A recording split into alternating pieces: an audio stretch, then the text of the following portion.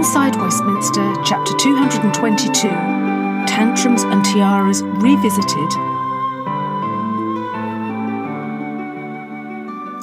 Prince Rupert, the Duke of Winchester, and sixth in line to the throne of the United Kingdom of Great Britain and Northern Ireland, still woke up feeling sick, as was usual these days. His dear wife, the Duchess, had risen hours earlier to beat the day. Whatever that meant. He wasn't sure these days. At first he'd been in awe of her tireless energy and American grifter attitude, but now he wasn't so sure of that either. He'd known for a few days what was coming in the UK press and had been hiding any stray newspapers, but what was on the internet was impossible to censor. And so he wasn't surprised when he heard a loud scream emanating from the poolside yoga studio. He groaned, turned over and wrapped the duck-down 1,000-thread cotton-covered pillow round his spinning head. What to do was the question always nipping at Teddy's brain these days. Don't do anything, Sassy had counselled, warning, and leave it all to me. And so he had, as he had no words to counter the unquenchable, insatiable appetites of this woman, his wife. His brother, Prince Hubert, had had the decency to phone with a dire warning of the impending storm, saying, "She's gone too far, Teds. You know Gramps has really had enough. So I'm afraid she's given the go-ahead for an internal investigation into your wife's behaviour." "Investigation into what exactly?" quizzed Teddy nervously. "Well, there's rock-solid evidence that your wife bullied and humiliated 2 senior staffers into leaving," said Prince Hubert as calmly as possible. "Yes, but that must have been ages ago," responded Teddy, adding, "and anyway, haven't they all signed non-disclosures?" "Yes, of course they had," said Prince Hubert, "but they're willing to put their necks on the line for the sake of our family in general and Gramps and Grandpa in particular." "Oh," was all Teddy could muster by way of response. "Look, Teddy," counselled his brother, "I don't want to interfere, but you really need to get a grip. There's more at stake than your wife's pride or reputation or whatever it is that she claims we've damaged beyond repair." No wonder her family act the way they do, Teddy now thought, and no wonder she's never wanted me anywhere near them.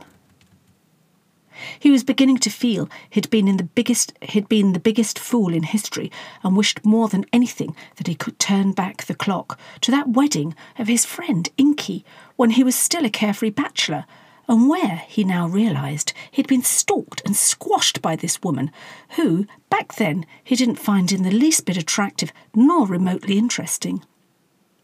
He would never know what the initial attraction had been, apart from the fact that she'd managed to convince him that she offered the only way out of a life of servitude and forelock tugging, always playing second fiddle to his older brother Hubert.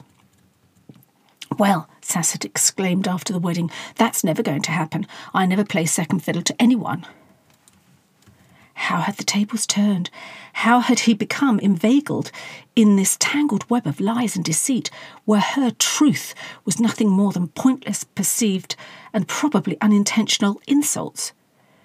Teddy was beginning to realise that his wife had the ability to twist all innocent gestures, meant as acts of kindness, into something hurtful, monstrous even. Like the time when they still lived as neighbours, Juliana had suggested that her sweet daughter Louisa should help Sass by using her special brush to calm Sass's hair, as her extensions were becoming unstuck and were in dire need of repair. "What are you saying?" barked Sass to the even-tempered Jules. "Oh, nothing. I just thought I was being helpful," responded Jules. "Well, you're not," snapped Sass, adding, "and my hair is my business." Jules and Louisa had been duly put in their place, with Louisa asking why her auntie had been so cross. "Oh, she's tired, no doubt," was what Jules had offered by way of an excuse for behaviour that had become typical of her sister-in-law. Later that evening over supper, when the children were in bed, Jules had confided in Hubert that she had noticed that Sass had become increasingly demanding of, and indeed rude to the staff. She actually shouted at one of my assistants for nothing really, said Jules. You know, I think this arrangement with us all living in the same building and sharing staff isn't working. I'll have a word with Papa tomorrow and see what can be done, retorted her practical husband. I'm sure there's a solution. After all, she's new to this game, so there's bound to be hiccups. And with that the matter was closed, but both had had an inner feeling that this newcomer was going to be much more of a problem than a mere newcomer. And then, within a few weeks of the wedding, Sass's behaviour really took off. They began to get through personal assistance at an alarming rate. All these courtiers had to sign non-disclosure contracts, so nothing was being allowed to leave the tight inner sanctum of junior royals and their staff. Not even the Queen knew. Or so they had thought. Sass, well, she couldn't give a damn, as she saw it as her mission to shake up this out-of-date establishment and bring it, screaming and kicking if necessary, into the 21st century. But they'd underestimated Her Madge. She had been being briefed almost daily on the rude and irreverent behaviour of that woman. And the intended Winifred Opal's interview, which was expected to be one long poor us moan, had come to light, having not been given permission to be aired, as that permission had never been sought. So rude, the Queen had said to her private secretary, Sir Ivor Acre. Who does she think she is? Well, ma'am, replied the ever-polite senior civil servant, I'm afraid to say you. What? The Queen had exclaimed. What do you mean by that? Well, I actually think she thinks she should be Queen one day, and not our lovely Jules. I can see she's not the sort to live in anyone's shadow, let alone be at the institution's beck and call, said Sir Ivor Acre. But I wouldn't say at the institution's beck and call describes how the monarchy works these days, said Her Madge. I have experience of a woman with a severe personality disorder, as you know, ma'am, he had said. Yes, Ivor, Her Madge had replied. Yes, I know, your own wife.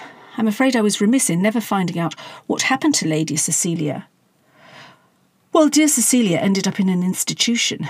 It was inevitable, really, as her behaviour became more and more exaggerated and her temper fearsome to behold.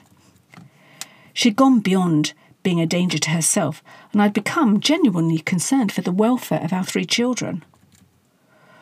Was it ever diagnosed? Queried the Queen. Yes, ma'am, replied Sir Ivor. Histrionic narcissism. Oh, said the elderly monarch. It's a pity they couldn't have waited to air this wretched interview till after Prince Frederick's operation. Can't this beastly thing with that Opal lady be postponed at least? Queried Sir Ivor. In truth, it had started before the wedding, with Sass having a hissy fit about the tiara on offer. Jules had naturally been horrified and, as senior royal, had requested politely, of course, that Sass desist from her tantrum, which, as they were to find out, was a red rag to a bull.